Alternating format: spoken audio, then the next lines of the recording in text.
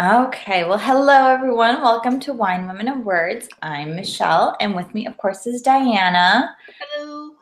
And today we have our very first author of the month for 2018. We have author Deborah Pratt. Thank you so much for joining us, Deborah. Thank you very, very much for having me. And I paused for a second because I wasn't sure on the book it says Deborah Pratt, but I know on everything else it says Deborah M. Pratt. So I wasn't sure how I should introduce you. And I probably should have asked you that before we went live. So I apologize for that. Both of them work.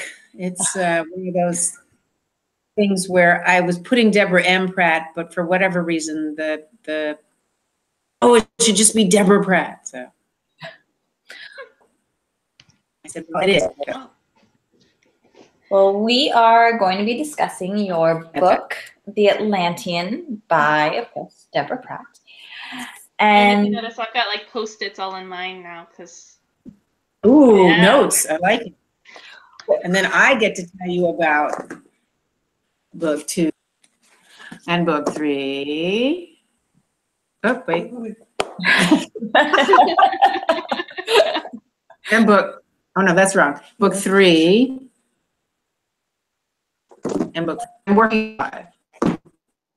I know I have the other 4 books on my bookshelf, and I have to work them into the rotation now to find out what happens next. 5, and I just ran into a really interesting event that happened, and I had to stop writing to kind of deal with it. So I'll only say that. Ooh. That. Intrigue. Well, just to warn everybody tonight, we have devised a drinking game. So for those of you who are playing along with us, every time one of us says outstanding, you got to take a drink. So I said it, so everybody has to take a drink now. I think we need to have a word of the episode every episode. It's I've started something. Now you're in trouble. Yeah, this is like better than Pee-wee's Playhouse. I don't know how we went this far without having a word of the day. I don't know. It's fun. I'm going to abuse it. That's like. So what can I tell you, your audience, about the Vision Quest? Do they know anything about the book? Well, yes, we've actually been reading it all month and discussing it all month with them. Okay. So hence why you're a book of the month. So we've all been reading it and discussing it. And we should say that tonight's episode will contain spoilers. So for those of you who have not finished the book yet and are very spoiler sensitive, I recommend stopping now, finishing the book, and then pressing play again. Because you really want to listen to us. Hopefully you're a really, really outstanding reader. I'm going to have to get a refill before this episode is over. You should have planned better, Michelle. I always bring my bottle with me. I have it next to the computer. It's okay. It's right there, so it's easy access. So, well, I know we've mentioned this in earlier episodes, but if anyone's just joining us for the first time, Deborah, you have a lot of experience with television as well. You worked on Quantum Leap, I know, and other series. So one of the first questions, we're gonna dive right in here, was did you kind of map out the idea for the Atlantean as a series, or did it kind of develop as you were writing? Well, I co-created Quantum Leap. I wrote 26 episodes by myself. I was co-exec producer and head writer. I liked the idea of science fiction fandom and how honest they were and how smart they were. And I've always been a science fiction fan. I think the first book was Jules Verne's Bottom of the Sea. And I really felt that science fiction writers had this place in history where they inspired technology. And I think people forget, nobody had been to the bottom of the sea when Jules Verne's, the turn of the 20th century wrote Voyage to the Bottom of the Sea, or First Man on the Moon. And then shows like Star Trek, same kind of thing. The flip phones were definitely those communicators. Mm-hmm. And so when we were working on,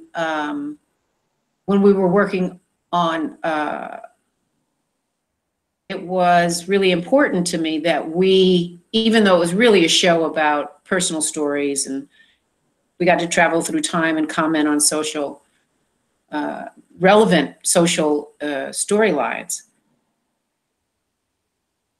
I felt I really want to write something that is positive, essentially.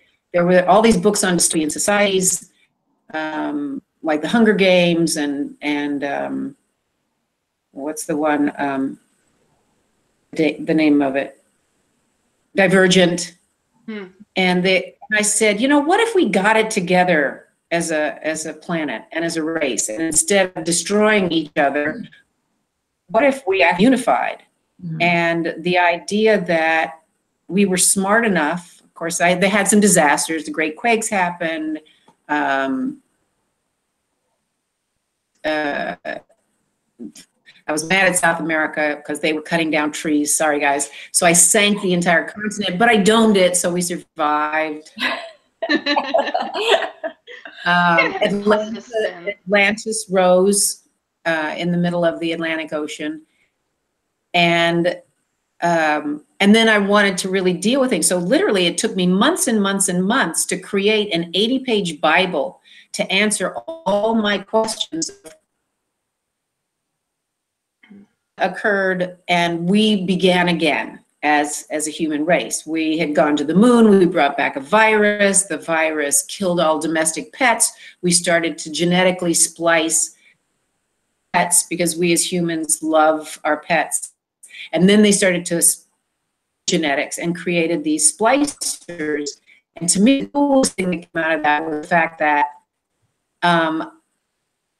these splicers, their humanity was so new to them, they remembered the powers that we'd forgotten, and they start to teach them back to us. Mm-hmm. And then we put our genetics into machines, and the machines become sentient, and they look at our history and go, screw up. Our V's, they're done. Age of Men is done. So the book series really becomes, can we as humans wake up to our metaphysical powers before the machines build an army and wipe out humanity? It gave me the opportunity, like in Quantum Leap, to comment on social things. And it's really funny because long before Bitcoin, in the books, I talk about, I didn't call it cryptocurrency, but I talk about digital currency. There was a global currency. So there are a number of things, and I've seen some of the reviews where people have said, wow, there's so many answers in these books about what the future could be. And my goal is to bring people into this world. Between books 1, 2, and 3, invited people to go to thevisionquest.com and create a character of yourself in that world. Are you a splicer?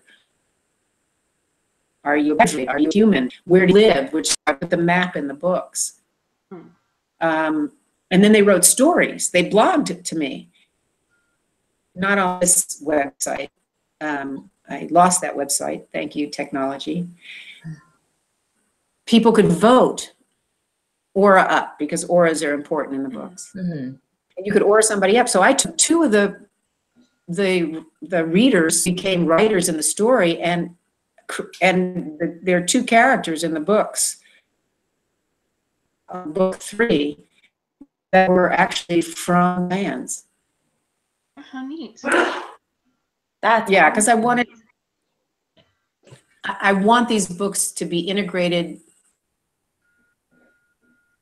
that you as a reader can come into this world and then help create the bigger world. Mm-hmm. Especially when the books are a huge success. I want to create a system world. Okay. Very cool. Like Warcraft, where you actually create your own. These games have the power so that we can start to create the future that we want to live in. Machines before they take us out. Right. Yes, Long because that answer. keeps coming up a lot more again. And, I just have to stop and say, and I was telling Michelle this before, you're kind of responsible for me getting into science fiction. I'm honored. Outstanding. Yay!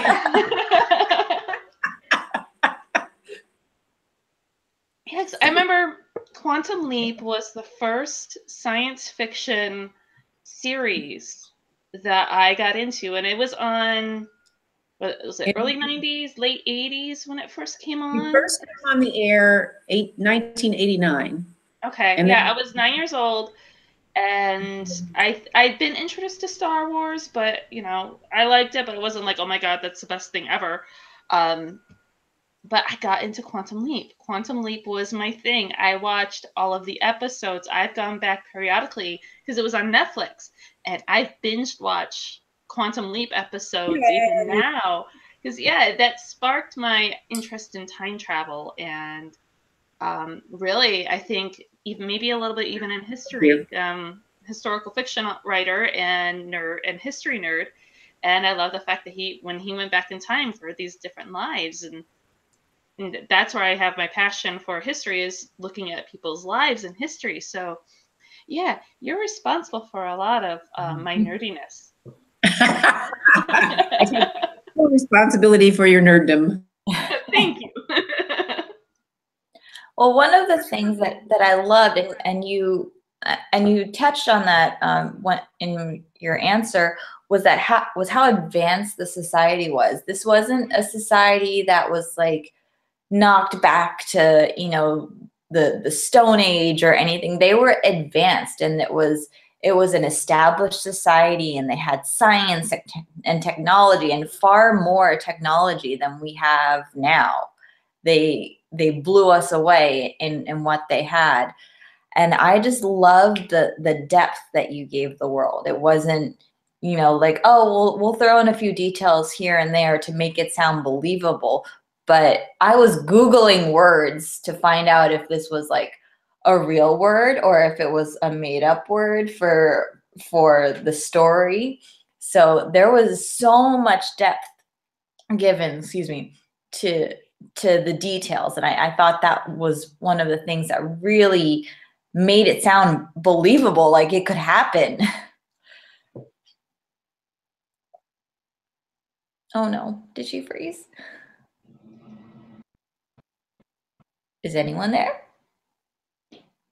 Diana? I'm here. Okay. Deborah, are you still with us?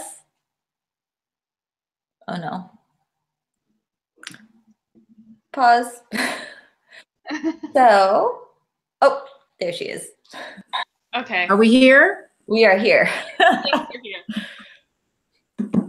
So, there we are. I had to put my glasses on so I could see where we were. Sorry, did we answer that question? no, where did I cut off? Because I can go on my speech again. We were talking advanced society. And so what I was saying was that we were advanced because there were no countries. So information exchange, because we didn't live in this society of control and live in now. And because information flowed so freely and everybody got the same information, and your ability to read someone's aura to see if they were lying to you made it really easy to call somebody out if they were trying to cheat you or take advantage of you. So I think some of the things I created in the story elevated us as humans, which was the whole goal, that we need to evolve and elevate as human beings. I absolutely love Kyla as a character. Absolutely Me too. adore her. Absolutely adore her. Yeah, Laser, not so much. I tried, and I feel like he is the Zach Morris of the series. The what? The Zach Morris from Saved by the Bell. Zach Morris. He's angry. He's angry. Yeah. he's angry in the beginning. He starts off as very self-centered douchebag, if you will. Well, he's an angry teenager, and I feel like the last sentence of the book was really like the start of him starting to grow into the character that he was meant to be. Was that it dawned on him that he was going to be the one to step up. He couldn't wait for someone else to step up and do it for him. Yeah, absolutely. I mean, his journey is really an interesting journey, and I didn't want to put that journey on Kyla because she's an advanced. She is as a young woman is advanced, and he holds the whole primitive mentality that holds us back, that keeps us from our powers. His anger, his need for revenge, all the things that over the course of the next books get in his way of being able to be as powerful as he could be. Even though he, by chance, like most men, fell into the power of the norms. So, and you really haven't, I mean, you've been introduced to Master Poe, but she is a powerhouse. When you start to learn about her, once they get to the academy in the second book, and she starts to teach him, he starts to evolve, but all back. And that's the lesson that I wanted readers to pick up on, was that your own frustration, your anger, your sense of revenge of things that don't go your way are the things that hold you back from evolving as a better human being. I mean, even if you wanted to look at it on a much larger scale, he could, if we're going to go very literary metaphor-y, he could be a metaphor with everything that's happening in the world. Ego is so much of what gets in our own way, and he could represent the old world, like the world that sank before Atlantis rose, and he has to find a way to get around that and evolve into the new world that he's in to achieve his greatest potential. Exactly.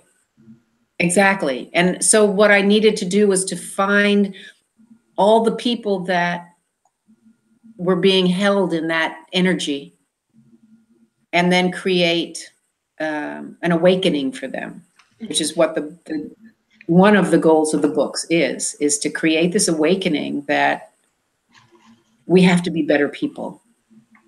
If this is going to survive, we just have to be better people. Absolutely love we have that. To be outstanding.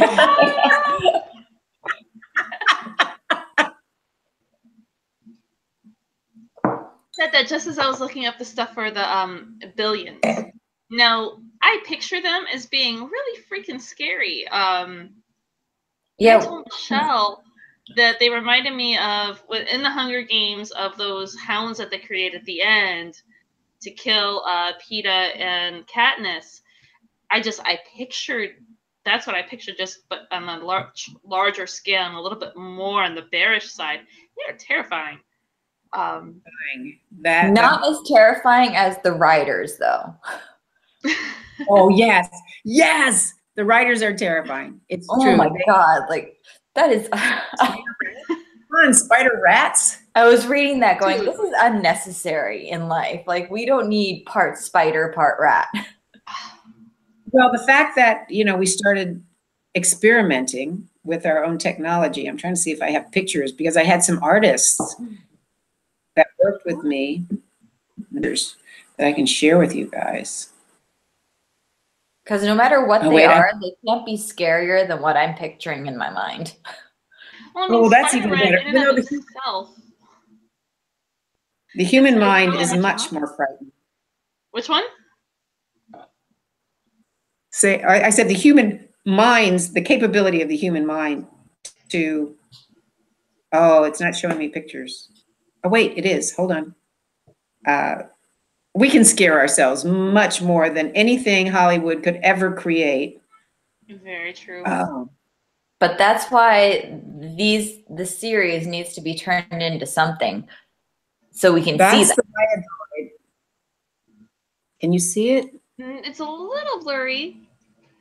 Or, I you don't know you how can to- always email them to us this way, because we have not just YouTube, we also have the podcast listeners.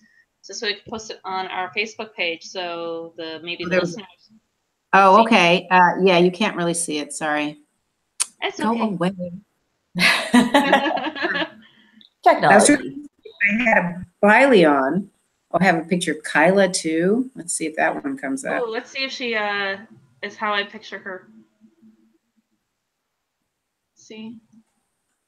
You can't really see it. Okay. Some of the pictures are up on the visionquest.com, but not all of them. We'll have to go to visionquest.com. And those are loincloths, and I mean, so I'm really playing with. Hopefully, you can go there and take a look and get involved. Some of the creatures, I've been trying to post all those, but I am technologically challenged when it comes to to the internet. So some of it is there, but not all of it. That's why so many of us are writers. It's because we're technologically challenged. You guys are writers too, yeah. Yes, I do as little as possible. My father was into computer science and everything, and I think for a while I just blocked out as much computer stuff as possible because he was all about computers.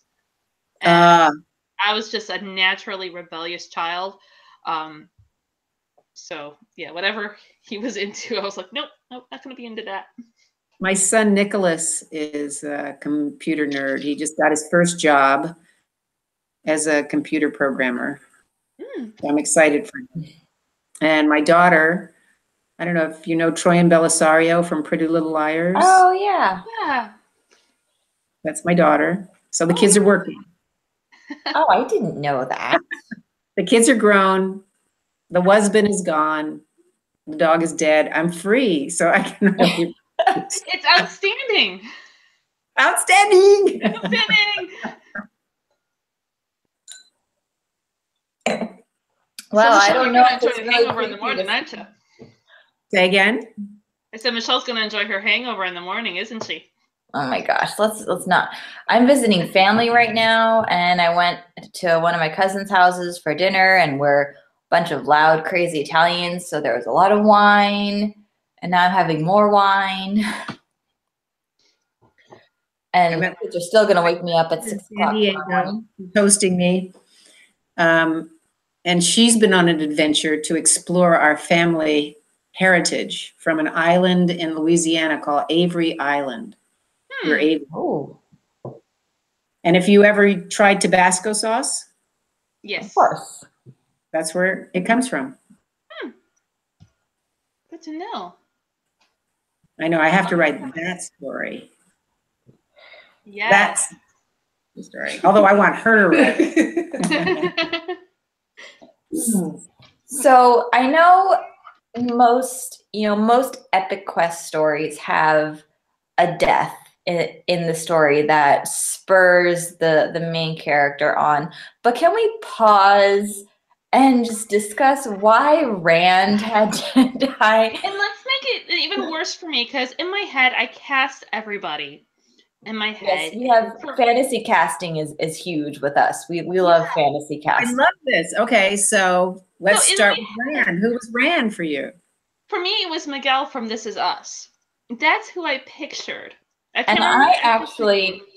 came up with a different Rand, totally different, but oh my gosh, I can't think of his name. Do you remember Revolution, the TV show, like 2 seasons where everything shut off? Yeah. Yeah. The uncle in that. Oh. And yes. Miles from Zoo and Bella's dad from Twilight, and don't judge me for citing that movie. No, not at all. Twilight had its place. It had an interesting reason for being written. Mm-hmm. I have to look up his name because it's gonna bug me. Well, for me with Miguel or with Rand, I was like, okay, Miguel from This Is Us, this will be great. And everybody in the fandom for This Is Us always craps on him because he's the second husband. Nobody likes him. And then he gets killed, and I was like, great.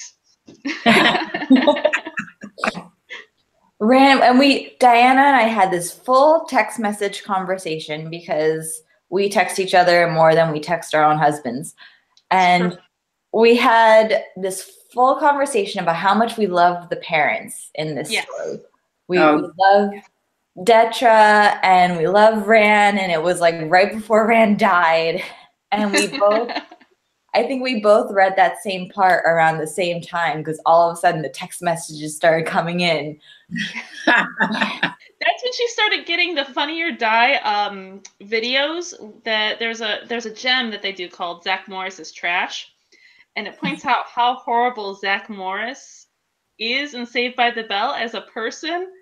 And that's when I made the connection of Laser and Zach Morris, because he was so unbelievably selfish and he caused this tragedy to happen. He did cause the tragedy to happen.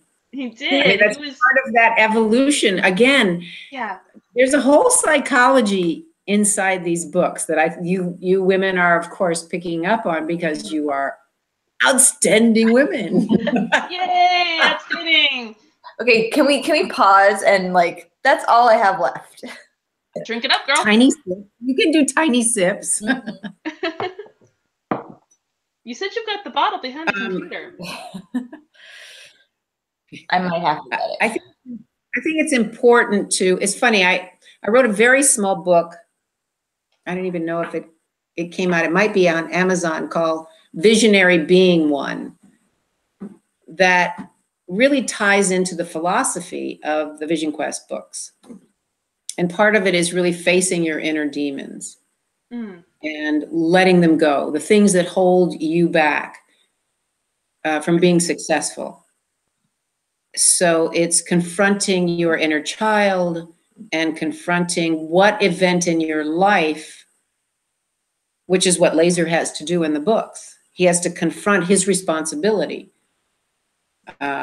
His father's death, which is what sets up his anger. The anger is at himself. Mm-hmm. On a number of levels. I went to Webster University in St. Louis, just outside of St. Louis, Webster Groves, Missouri. And I'm actually in psychology.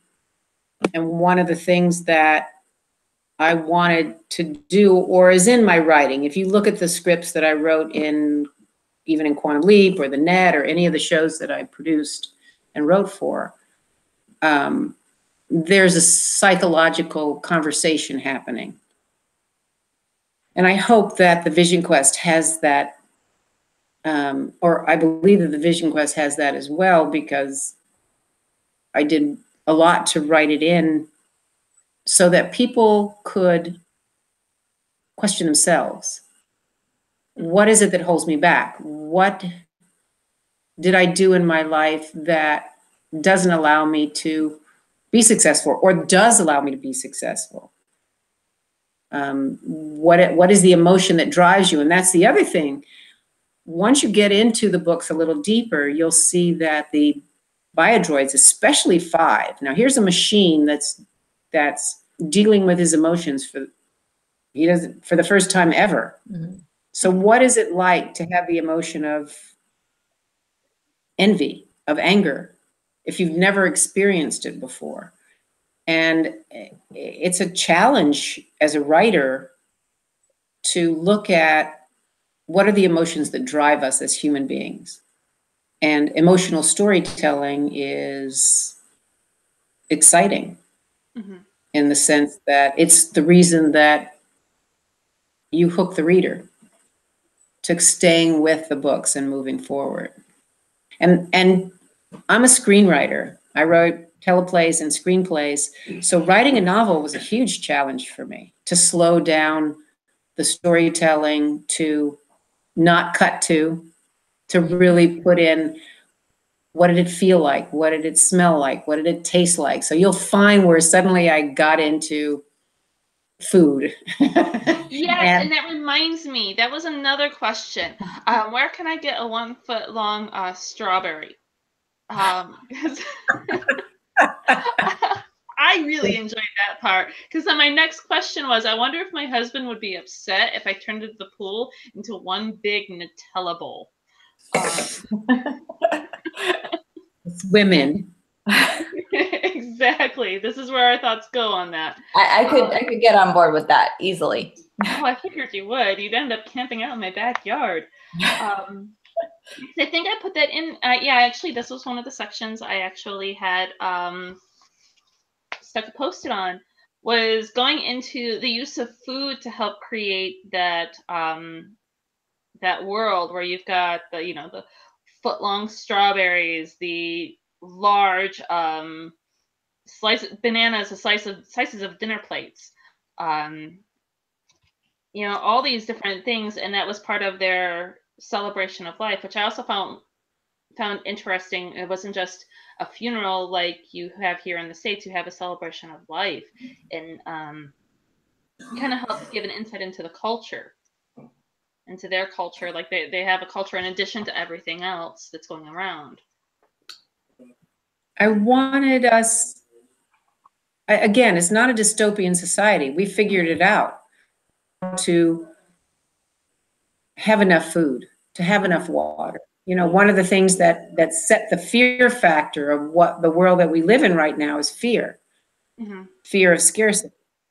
And the truth is, we have everything that we need. This is paradise. Why are we letting these people make us fearful? Mm-hmm. We can certainly clone and create and grow. And a lot of that is based on true science that I explored doing research for the books. The ability to make this world a paradise is here. We have everything that we need. We just need to work together and not feel like, oh, we have to hoard this. We have to control this. So let's tell people there's not enough and keep them in fear and keep the prices going up. Mm-hmm. One of the things that, as we evolve, and again, have you ever had that moment when you think of someone and the phone rings and it's them calling, but you thought of it first? Mm-hmm. Yes, it happened. It's something, actually, it's funny. We in my office, because my day job, I'm a paralegal, and my boss always says that whenever he's discussing, a client or something, within a day, they end up calling us. It's something that happens so often in our office that we've actually taken note of it.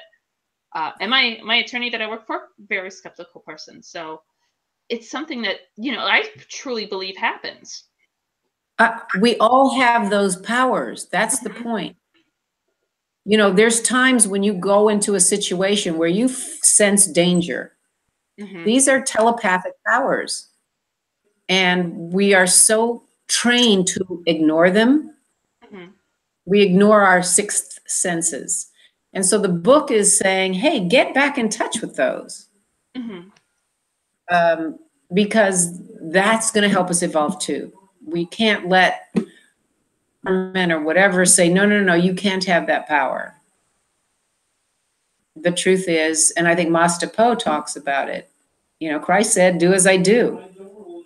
Mm-hmm. And that's important to us to evolve, to acknowledge the fact that you can sense danger. You can sense an event that's happening. You may have a dream. I had 2 earthquake dreams, 24 hours exactly to the moment of earthquakes. As a matter of fact, they were so clear and concise that people said, I'm on your phone tree. You have another earthquake dream. Call me. So I believe that we have gifts, and maybe everybody doesn't have the same gifts. Maybe you're a healer. Have you ever met a healer in your life? A doctor? Emotionally, yeah. Or a doctor that just put his hands on you and knew exactly where to go and exactly what to do. Mm-hmm. Maybe it's a chiropractor, or maybe it's somebody. What I'm saying is that we as humans have these abilities, and that's where the books vibrate on a whole other level. Mm-hmm. Yes, it's a story. Yes, it's an adventure. There's a love story. We haven't even met until we get to book 2, Ilana Blue. Well, we meet her, but the Ilana Blue storyline. And Duquesne Kovacs is a really interesting character. Kovacs is a very interesting character. So was there a particular storyline that came to you first? Because I know for many of us, we have that what if question. But was there a particular storyline within the Vision Quest series that honed in on you first that you just had to write and build from there? Kyla. I loved Kyla. I feel like, and you were mentioning that, the characters, Laser in particular, it's all about facing your fears and moving forward and accepting that and building on it. I almost feel like each, Cashton, Laser, and Kyla, they each kind of represent a human emotion that has to be like, that they need to win, because Cashton seems very level-minded and he's able to see it logically, and Kyla, she can read auras, so she can read emotions, and Laser is just all over the place. He's just a hot mess. I think that's why I needed 3 people to tell the story. It's not just a single character. I needed each of them to represent a kind of human being. Cashton is that amazing nerd who wants to be liked, he's this weird combination of an athlete and a nerd that you don't quite see, but he doesn't know how strong and powerful he is. And his evolution is so exciting and wonderful when he discovers who he is. And the same thing with Kyla, in the sense that she loves Laser. And she can't figure out it. I think it's something that we as women all deal with. When you have a best friend, how do you cross that line without losing your best friend? Yeah, I think we've all come across that. And also I think maybe for her, part of the thing is that he's not good enough for her yet. This is just me talking with the Zach Morris effect. But I don't think he hasn't grown to be good enough for her yet. And I like the relationship that was building in that, and the lessons that was being taught in that with her and him, because he wasn't quite good for her yet, but yeah, it didn't feel like she was falling all over herself to make him like her, and she wasn't changing herself to make him like her. Yeah, she wasn't compromising who she was. But and I like that. He does something for her, which is he loves her for who she is. Even though in his mind it's a friendship, and he makes her feel safe just to be who she is, that she is this splicer, that she's, even though Stryker is a racist, I don't have to put it any other way, she feels bad about the fact that she is human, but she has these other qualities and these abilities and this other bloodline. I mean, so the book tries to deal with sexism, and again, it works on a lot of levels. But Laser just sees her for being wonderful, and that moment where they escape the Balion. I love that scene. I loved it. And where time stops and they're right there, and it doesn't happen. Yeah, it's like, oh no. But I loved it. It was so well done. Now, in the subsequent books, do we learn more about her backstory? Because you touched on it a little bit, and I'm very intrigued. We do. I mean, not in as much detail, but I'm trying to think of, is it book 2 or book 3 that we really get into? Once they go on the Odysseys, they have to go on their rite of passage. In the future, and I wish we had this now, before you can hold a job, buy a house, have land, get married, have children, you have to be able to survive. Because the great quakes woke us up to the fact that life can change like that. And so they each go on a vision quest. which is where the title comes from. The Native American Vision Quest is this amazing 15,000-year-old journey where you have to go and figure out who you are as a human being and find, where your powers come from. What is your strong suit? What are your weaknesses? What are the things that hold you back? What are the things that drive you forward? So I tried to balance that out. And book 3, The Odyssey, which is the longest of the books so far, is really Laser goes one way, Cashin goes another way, and Kyla goes on her own adventure. So each of them are on this adventure and they are not going to get back together really until book 5. We'll follow their storylines, but they really track into these various places. So it's a journey. It's definitely a journey of evolution. And if people can't evolve, the question is what happens to them? If you don't evolve, what happens to you? And that's the bigger macro question is, as a society, if we don't evolve, what happens to us? I love it. And I'm looking forward to being able to read. I'm going to have to at least get to book 2 before the end of February because I'll be with you at the Writers Conference. The what writer? LA. Oh, the GLAWS, Greater Los Angeles. Yep, I'm going to be, actually, I don't think Desiree might not have told you yet. I'm moderating your panel. Hi. What's the name of our panel? It's on world building.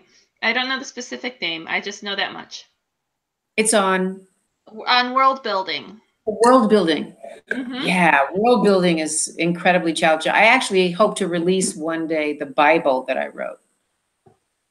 Happen to the world. Money, science, technology, medicine,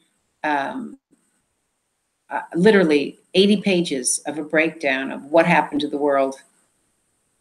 And how that would be so fascinating to read because, I mean, it's very evident that you put so much into the creation of this world and in every little detail. And it's not just, okay, well, there's this and then this happened because you give us the big stuff and we are like, okay, all right, we see the big stuff. But then it's also the little things. The devil is in the details. With the characters, with the touches on the backstory, with the food, with the customs.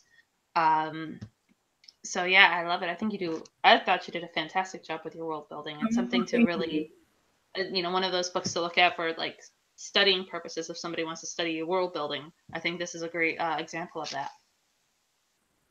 Thank you very much. I appreciate that very big time. Were there any questions I can ask? I can answer? Well, we've been asking our questions. I don't know if we've had any more questions. It's been such an easy conversation that they've flowed so perfectly. Oh gosh, something just popped into my head and now it's gone. So I'm just gonna finish my glass. And a few of our questions, it was funny. It's an outstanding question. Yay! Oh gosh. And what was funny with your questions was... No, I remembered. Okay. One of the things that I really liked was when you first started introducing 5, that one of the things was he was being bombarded with all these emotions, and the only thing that he could do to kind of file them away was to approach them with logic. That was the only way that he could really sort out these emotions and try to figure them out. So how were you, writing from a robot's point of view and trying to figure out how they would tackle emotions? How were you able to, how did you kind of get into that mindset? Because I think, writing from a teenage boy's point of view I imagine would have been challenging, but there's something to work off of. But we don't really have robots to work off of. Again, I looked at being a mom, having kids, watching them discover their own emotions. We as human beings are driven by pain or pleasure. So the first emotions that we deal with are, I'm hungry, this hurts, I want food to comfort me. So food will give me pleasure. Some people don't evolve past that. So I really looked at what is it that we awaken to first. He's a baby, essentially, 5. And he's not male and he's not female. You know, he's this androgynous being that has to deal with both, even though his DNA comes from, which we'll learn later in the books, comes from Kovacs, Duquesne Kovacs. DNA for 5 and for most of the biodroid population. So does that make Kovacs then the father of the droids? Kovacs was such an interesting character. I feel like he's kind of like the hero and the scapegoat of society, because he brought the biodroids to rescue everyone and to regulate society, kind of, and then when they turned on people, he was the easy scapegoat. I don't know. That's just kind of how I saw him. No, you're absolutely right. And it's the dichotomy of he wants so much to be a hero, but fate keeps taking it away from him. What happens with the IL virus that comes back from the moon? He starts the splicers, and he did it out of a sense of nobility, out of a sense of wanting to help humanity. And yet, he did it out of a sense of humanity, that he realized what was missing. You know, and I think that's the gift that we all need to look at. When you look at a great app, it's because somebody looks at the world and says, what do people need? There's a number of organizations that said, if you can create something that helps 1 billion people, we want to know who you are. So in that sense, Kovacs is a really interesting character, because he really wants to do the best that he can do to help mankind. But he's impatient, he's greedy, he wants to be famous, he wants to be loved. Sounds like somebody else we know right now. And it's his own demon. It gets in his way. And he ends up making mistakes because, which you'll read in other books, of why he fasts and he doesn't wait and he doesn't do the research and he doesn't take the time, because he knows he has the answer, but he doesn't look at the ramifications of that answer. Mm-hmm.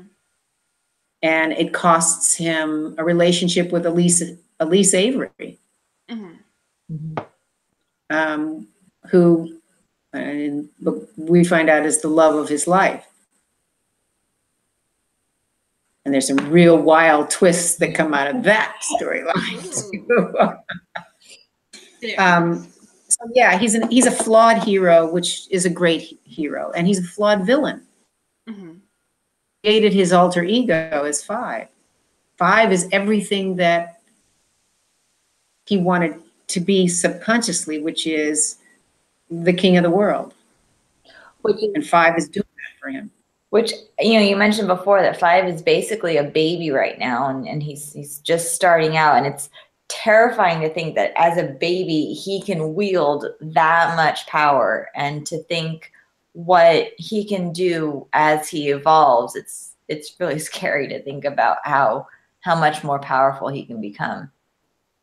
I can't remember who says the line, but the fact that Kovacs gave all the knowledge of humanity to a virus, which is the other piece of the DNA that protected the machine over the heat system in the machine. Only a virus could survive the heat. If you give all the knowledge of humanity to something as destructive of a virus, as a virus, what happens? And that's, we have to be accountable to what we're creating right now, whatever it is. It was really hard to find the foundation of the book, but once I found it, it was really easy to write. Mhm. Except for this 5th book, it's really challenging, but we'll see. The more challenging, the better it'll be. I'm sorry, ask again. I was going to say the more challenging, the better it'll be. Well, you're breaking up just a little bit. Say one more time. The more challenging it is, the better it will be. Ah, wisdom. Outstanding wisdom. Yay! More wine. And Michelle, did you have another question? That's like literally my last drop. You can get I more. guess the interview is over. What can I say? All right, wrap it up. Well, as for a writer who is trying to build a world right now, and I scrapped the first draft entirely because I didn't like the world that I had built. How did you do it, basically? Because really, I've never written. What I'm working on right now is unlike anything I've ever written before, and this is the first time that I have tried to build a world from scratch, and it's so challenging to build a world that's different and not like ours, but similar enough that people can relate to it. And it's a whole new kind of challenge as a writer. And the fact that you can do it and do it in such detail and make it sound real is mind-blowing. Let me ask you a question as a writer. When you write, do you hear the voices of your characters speaking to you? Yeah. Now that I've gotten to know them, I took a while to know them, but now that I've gotten to know them, I'm starting to know their personalities a little bit more. And right. You created their background, you created their history, you created all the things around them. So once you have the voices of people talking to you, now your vision, if you can, is to kind of close your eyes or open your eyes, however you do it, and start to see the world. What does it look like? What color is it? What does it smell like? What are the senses? What are the 5 senses of that world? And then what's the 6th sense of what's going to happen? So it's really experiencing the world through the mind's eye. And I say this all the time. Sometimes, no matter if you're a great artist or a bad artist, pick up a pencil, a bunch of pencils, color pencils, and start to put the colors in the world, and start to put the textures in the world, and start to put so when you put those people in a scene, you see every nuance of that world. Does it smell bad? Does it smell good? What does it smell like? Is it, one of the things that I love about Kyla is her sense of smell when it comes to Laser. She knows what he smells like when he walks in the room, when he sits next to her, the scent that comes off his hair. That is how we know we're in love with somebody, because we fall into our senses. What a touch, what we touch, what we taste, what we smell. All those things are in world building. And that's what we as writers need to be able to communicate to readers, so we pull them into the world that we've created.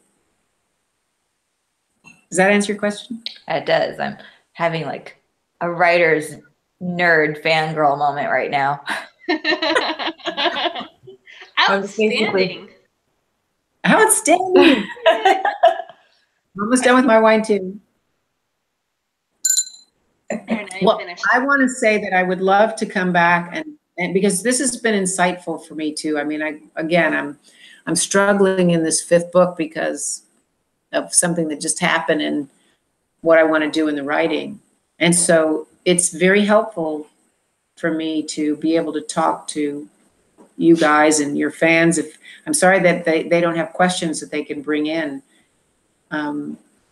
So I know what works, what doesn't work, what's exciting to them, what do they want to know more about, as I hopefully bring this, I mean, I can't tell you, to get my arms around through 4 books and come into this fifth book and bring everything together. You see how many storylines I'm now weaving back together. Mm-hmm. Kovacs and Five and Elise and Laser and Kyla and Ilana Blue and Mastapo, and I mean it's a big journey. What's happening in the world of the corporations? Mm-hmm. And again, I wanted to create a world that there was hope, because that's what's missing in most of the reading that I've been doing in other books. There's no hope in our future, and until we ourselves create hope, there won't be hope. And we can't let the people that run our world make us live in fear. We have to say, you are not the answer. We are the answer. And then collectively, we will create a better future. I love that. That's such a great philosophy to have and to keep on and everything. Well, you can. Because we're outstanding. We're outstanding in the one of mine. My last sip of wine here. I'm like, oh.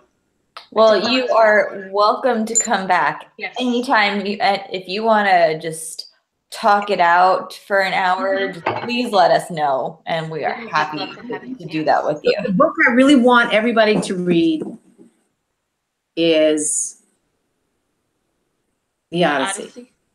Is that book 2 or 3? The Odyssey, that's book 3. Okay. And this is my favorite book so far of all the books. It says so much to who we are as human beings, and I think to the characters as well. But it's a very intimate book for me. So I would love to know your thoughts and your feelings about it if you get there. We're gonna have to make some changes in our book rotation. Yeah, I'm thinking, okay, before the end of February, let me see if I can get to that, because I'll be seeing you again in February. So I'm like, I know. I was thinking, okay, I can definitely get to book 2, finish book 2 by the end of February. And during your panel, can you guys just like set up a laptop and FaceTime me so I can just watch? I'll try to get some pictures, but please go to thevisionquest.com. And we will share that with everybody. And if you have questions, you can email me directly. They come right to me.